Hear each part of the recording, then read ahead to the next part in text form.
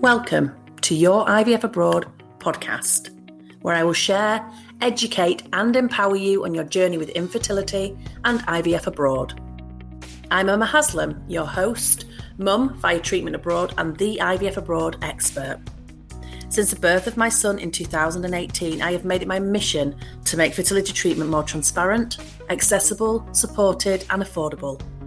I now help people around the world just like you to find a safe, best fit clinic, have fertility treatment and achieve their dreams of starting or expanding their families. And I'm here now to help you too.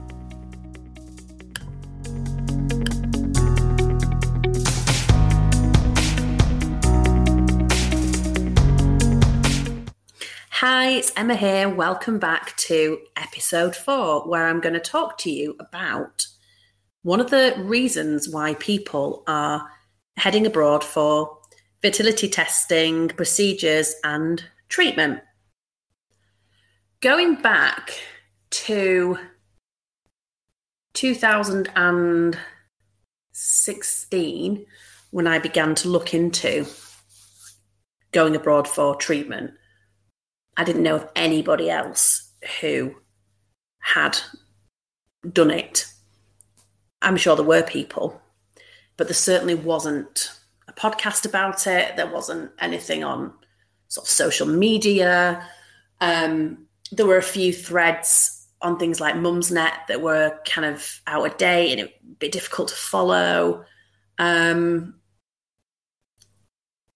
yeah, it seemed like a really kind of alien thing to even consider doing. The only things I'd ever heard of were people, you know, you will have read in certain newspapers, I'm sure, or online about when people have gone abroad for treatment, like having a rhinoplasty or breast augmentation, and it's gone wrong.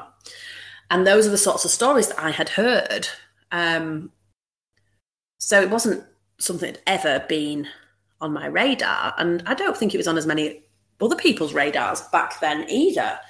I think we've seen since then a real growth in people considering and choosing now to look outside of their home countries and to go abroad for treatment, because when done properly, people are having a great experience.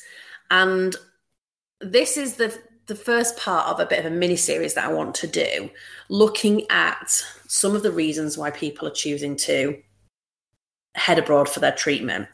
And one of the main reasons that people certainly at least start to think about going abroad is cost, or should I say cost difference, I suppose. And people will say to me, is it really cheaper, Emma, to go abroad when you've got to consider travel? So you've got to factor in getting to and from your destination and accommodation costs as well. And my answer is, well, it depends on where you're going to go. For example, if I decided to go to America from the UK for my IVF treatment, it would almost certainly not be cheaper. It would be a lot more expensive, because America is even more expensive than the UK and Ireland for fertility treatment. So when I talk about abroad, just as a kind of reminder, I usually mean Europe, unless I say otherwise, because that's where my expertise is, that's where my experience is, both personally and through helping my clients. And when I look at cost comparisons, it's versus the UK, but I have clients from all over the world, and in other countries like Canada, America, Australia, it's as expensive, if not more expensive. So if you're listening from one of those places, it will probably apply to you too, in terms of the cost comparisons that I'm going to be talking about and the cost savings that you stand to make. Also, there are variances in terms of how much people pay in their home country for treatment, dependent on the clinic and depending on what treatment you need, of course. But if we're talking about like for like, and you are in the UK, America, Canada, Ireland, then chances are it will be substantially cheaper for you to go abroad to have your treatment, even including travel and accommodation. And even more so if you're looking for donor conception, because you make even more cost savings there.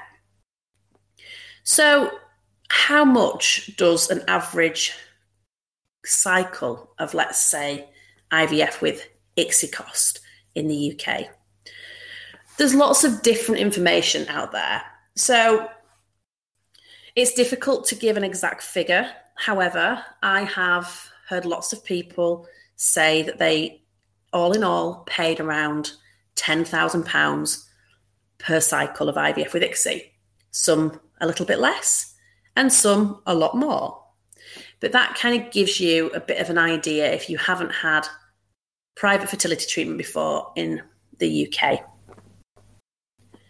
When you go abroad to Europe, costs for IVF with ICSI start from around about £2,000. Yeah, £2,000. Huge difference, isn't it? Massive, massive difference. Now, of course, you've got to factor some other things in.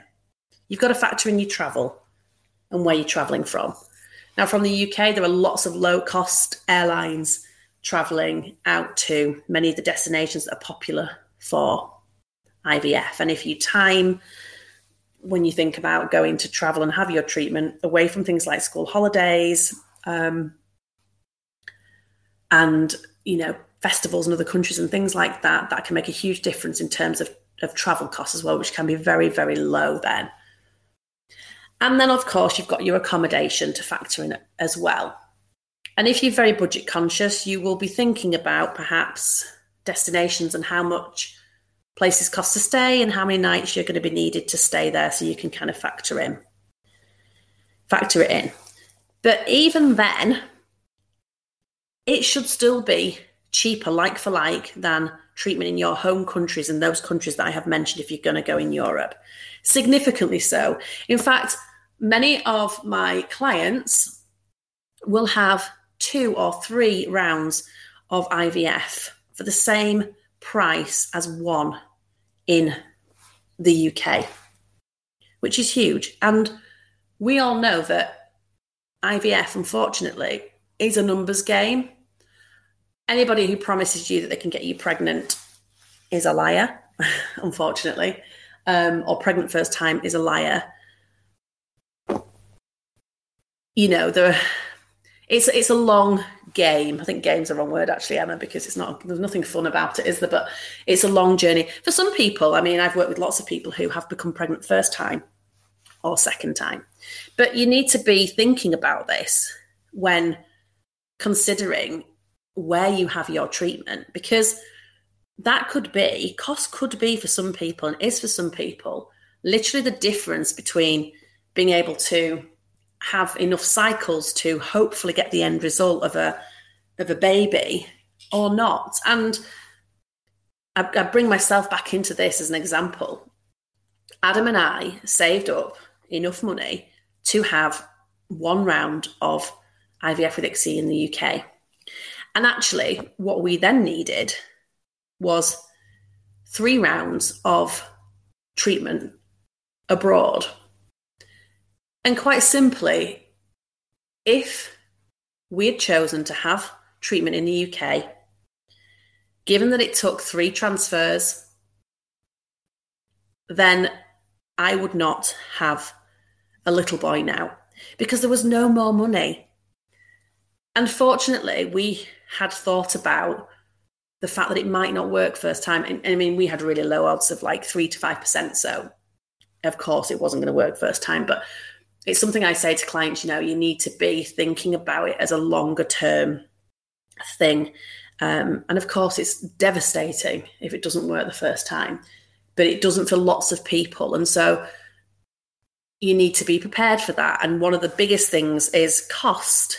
And as I said, there was no more money for us. We couldn't have continued to live. If you've listened to previous episodes, you'll know that we moved back in with my parents. Like, that could not have continued for ever. And so we wouldn't have our little boy now. And it's as simple as that. And so I'm so thankful that we made that decision to go abroad. But also the other part of me as well really hates to be ripped off. Nobody wants cheap IVF. Like, well, we do, don't we? But we don't really think of any medical procedures being cheap, because you want it to be safe. You want the clinic to be brilliant at what they do. But you want good value for your money. You don't want to spend more than you need to spend. I mean, in an ideal world, we wouldn't be spending anything on fertility treatment. We'd have sex and we'd get pregnant like other people do, like they told us in sex education. Or we'd all have an NHS, and we'd all have an NHS that was fully funded and would treat everybody, no matter what their circumstances. And this was something they had in every single country in the world. But we know that it's just not like that. And even here in the UK, with the NHS, there are so many people not qualifying for treatment and having to self-fund. And it's a massive strain. It's a huge strain on everything. And it impacts on everything. It impacts on your daily living. It impacts on things like getting married, buying a house, going on holiday, doing all the fun stuff that helps to distract you from the shit that is infertility. Not for everybody. Cost isn't the driving factor for everybody. But I think all of us like to get good value for money, right? And, particularly if the treatment's going to be great as well. So cost is one of the biggest reasons why people choose to go abroad, because the money will go a lot further and hopefully give them a lump of money to get them through their treatment, to get them hopefully to the result that they want. And then if they do become pregnant, they may have money left over if it does work first time, second time. And if not, then they don't have that stress of thinking we're not ready to stop, but actually we have to stop because we've run out of money. And that, I imagine, must be a horrible position to be in. It was a horrible position for us when we realised we didn't have any money and we needed to save up to go privately. But then when our first and second cycle didn't work, while it was devastating, because we'd gone into it with a mindset of it being a longer term process and we had the money there, it meant that we didn't have that stress. And, it was really good value for money without being cheap, without missing out on things. So yeah, it is one of the main reasons. And the other thing around costings as well, and I can only talk from my own experience and from people who I've helped, who've come to me in their experiences, is that I found in the UK anyway, with the clinics that we were in touch with and we had consultations with, I found it very, very difficult to get a straight answer from them in terms of how much does IVF with ICSI cost? Simple question requires a simple answer. And I just wanted to know what it included, what it didn't include, and then for the things it didn't include, how much were they, please? And I fully appreciate that when you get through to consultation, things change because a doctor's going to make a recommendation based on your circumstances. So you may not be having IVF with ICSI, like us, you might be moving on to donor conception. But as a kind of benchmark price, can you just give me the cost, please? Ideally, put them on your website. But if they're not on your website, then can you send them to me? And it was like pulling teeth. Either they were on the website, but they weren't very clear, or it was going backwards and forwards. And then with one clinic in particular, when we got our kind of post-consultation stuff, information across with the pricing, it was so different to the information that they'd given us when we'd first been talking to them, that actually we couldn't actually afford to have treatment at that clinic because it was above the money that we had saved. And I was so cross because we'd spent, I think, £250 or £300, I can't remember, on that particular consultation. So had I have known that before, had they been more transparent before that, then we wouldn't have bothered spending our money on a consultation, wasting our money on a consultation for a clinic that we couldn't afford to have treatment at, and then didn't want to have treatment with, because actually, why would you? That trust just was not there, and I felt completely ripped off. And we actually spent nearly £1,000 on 3 consultations in the UK, not to then end up going with a UK clinic. So may as well just set fire to that £1,000, really. And that was pretty soul destroying, because another reason why it's worth exploring going abroad, even if you decide it's not right for you, is that a lot of the consultations abroad are either free or very low cost, and then they're then refunded off your treatment should you decide to go ahead with that particular clinic. And if there is a charge for that first consultation that's then knocked off your treatment, any future consultations are not charged for. Whereas in the UK, every single time you speak to a doctor for a consultation, there is a charge. And you'll have probably seen in the media, there's been lots of things about UK clinics not being particularly transparent around costs. And this is something that I find clinics abroad in Europe are much better at. And so, for example, when I'm working with my one-to-one clients and helping them to find a clinic, I'm able to go back to them with, this is the cost for the treatment that you've asked me to cost up for. It includes this, it doesn't include this, and the cost of this will be this. So they get a really good idea so that then you can budget, because it's really important. It's why we have all of our prices on our website, really transparent. What does it include? What does it not include? How long is it for? Because I just think it's the right way to be. And I don't know why people think by, making it hard for people to find out the answers to things like costings, why that's ever going to be a good thing. Like, people are not stupid. But we are vulnerable. We are definitely vulnerable when we're going through fertility treatment. And hence, I suppose, why people pay the amount of money that they pay sometimes, even when they perhaps can't afford it, because they're vulnerable and they're desperate. And we were vulnerable and we were desperate too. And I want you to learn from, I suppose, I was going to say mistakes. Is it a mistake? I don't know. Learn from the things that have happened to me and some of our clients, and the money that I feel that I've wasted, we've wasted, they say that they've wasted. And yeah, I think transparency is a really important thing. It's an important thing to me as a person, and it's very important, I think, within the fertility world. And it's something that is definitely can be improved. I think there's quite a long way to go. And I think we can learn lots of lessons from the clinics in Europe who do seem to be much more transparent around costs, and also more reasonable around costs as well. Another thing to think about in terms of costs as well is a lot of the clinics abroad in Europe who are selling add-ons won't make any profit on those add-ons. So add-ons is something that we'll talk about in a future episode perhaps, but add-ons are the kind of the extra things, and that they're often things that have limited or no evidence. But it doesn't mean to say that for some people it doesn't work. It means that there's nobody really doing the large scale independent studies that are kind of needed. But add-ons are often used, probably more so, I'd say, abroad than here in the UK.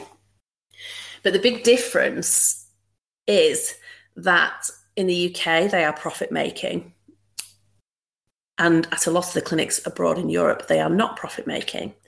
So I suppose the difference there is that if a doctor suggests a particular add-on for you in your circumstances, then there's no reason for them to suggest it other than that in their opinion, they feel that it's going to help you based on their experience of using the particular add-on at the clinic or clinics that they've worked at. Because there's no financial incentive for them. The clinic aren't making any money on it, and they're not making anything in terms of a bonus or anything like that. So there is no ulterior motive. It's like, for example, the reason why, as a company, Adam and I decided that we would not take commission from clinics, because I don't believe that you can be completely impartial all of the time if you are accepting commission. And I'm not criticizing other people for that. I'm just saying that it, in my opinion, sways judgment. And so, if you're looking to kind of save money, then it's good to know that those add-ons aren't profit making, but also from a kind of trust point of view, I suppose, and that best value point of view. There's no other reason for that doctor to suggest those things to you.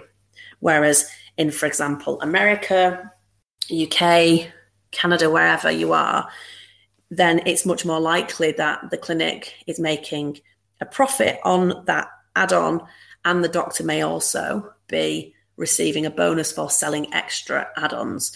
So it's definitely something that you need to be aware of. And as I said, I'll talk about that more in a future episode, but that's something that sometimes people want to go abroad for, to have some of the add-ons that perhaps aren't as widely used in, for example, the UK, or they want to go somewhere they're using it really regularly. They've got that experience of it, and it's another factor that you have to think about in terms of the overall cost of treatment, because that's something you have to add on in there. And so therefore it's good to know, isn't it, that is going to be at the kind of baseline cost, and that profit might not be made on it if you are going abroad. And that's something you can be asking clinics when you're speaking to them. So I hope that's been really helpful. Have I got anything else that I need to tell you about costings? Costs can vary wildly depending on where you go. So it can start from £2,000, but it can be more than that too. So, think about your destinations and think about the price of treatment in your destination, particularly if cost is, really important to you. But the overall message from me is, if you're going from one of the countries that I've mentioned earlier to somewhere in Europe, then like for like, then you absolutely, including everything, should be able to save a substantial amount of money, thousands of pounds, by going abroad. Until next time, take care.